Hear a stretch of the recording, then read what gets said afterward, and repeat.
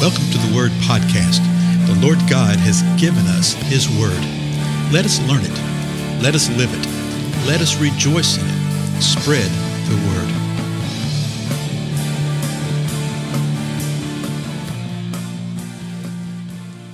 Blessings, everybody. This is Dale. Thank you so much for joining with me today on the Word Podcast. Are you fearing not?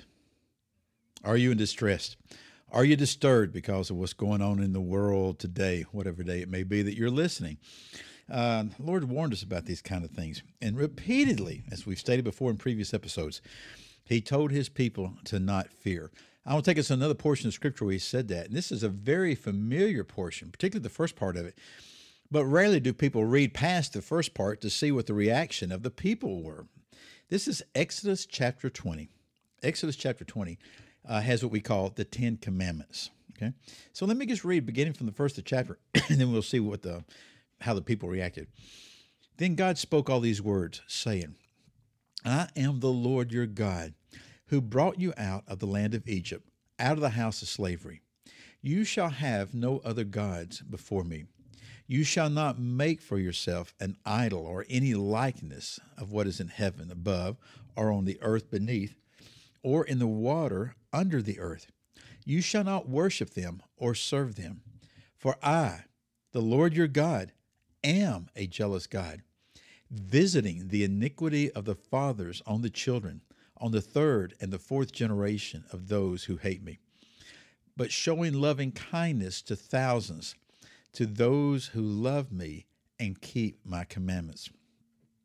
You shall not take the name of the Lord your God in vain, for the Lord will not leave him unpunished who takes his name in vain.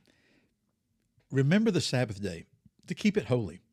6 days you shall labor and do all your work. But the seventh day is a Sabbath of the Lord your God. In it you shall not do any work, you or your son or your daughter, your male or your female servant, or your cattle or your sojourner who stays with you.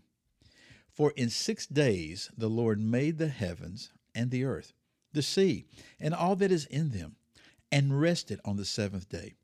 Therefore the Lord blessed the Sabbath day and made it holy. Honor your father and your mother, that your days may be prolonged in the land which the Lord your God gives you. You shall not murder. You shall not commit adultery. You shall not steal.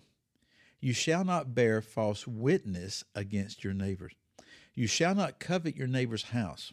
You shall not covet your neighbor's wife, or his male servant, or his female servant, or his ox, or his donkey, or anything that belongs to your neighbor. Now the Lord stopped speaking right there in verse 18. Listen to this. All the people perceived the thunder, the sounds, in other words, the lightning flashes, and the sound of the trumpet, and the mountain smoking. And when the people saw it, they trembled and stood at a distance. Then they said, well, let's just talk about there. What was their reaction? They heard things. They saw things. Okay? This was not just something where Moses just came back and told them, okay, this is the way it's going to be. They were a part of the experience. They heard the sounds, the thunderings. They saw the lightning flashes. They heard the sound of the trumpet. It's really interesting. You see that throughout the Scripture here and there. The trumpet of the Lord, the trumpet of God. They saw the mountain smoking. And what was their reaction? When they saw it, they trembled. Likely exactly what we would do, folks. They trembled and they stood at a distance. Remember, God had told Moses, don't let them come up near this mountain. Okay, don't let them do this. And they stood at a distance. Then, verse 19, then they said to Moses, speak to us yourself, and we will listen, but let not God speak to us, or we will die. What they said is that we don't want to hear anymore what the Lord had to say. Did they actually hear the Lord say these words? Used to I thought, well, no, it was just Moses got it. I'm not too sure now. They may have actually heard the word spoken from the mountains like that, in that way. We definitely know they heard the thundering sound, okay? And they're saying this, hey, we can't handle this. This is terrifying. So we don't want God speaking to us anymore, or in case we die. but you speak to us and we will listen. In other words, you receive the word of the Lord and you tell us what he said and we'll listen. Verse 20, good old Moses. Moses says to the people, do not be afraid, for God has come in order to test you and in order that the fear of him may remain with you so that you may not sin. Whoa, we don't like that. We want to jump on our new covenant position immediately, and we should know who we are in the Lord Jesus Christ. And literally that the Most High God dwells within us. Oh, yeah. But don't forget that sometimes these times that come up on us are times of testing. And he's telling them, don't be afraid. Even now, in the midst of the things that are occurring in our lives, do not be afraid. The Lord has allowed this. Why? I don't know all the reasons. Nobody does. There's multitudes. There's millions of reasons, literally, why the Lord has allowed the various things that are occurring right now.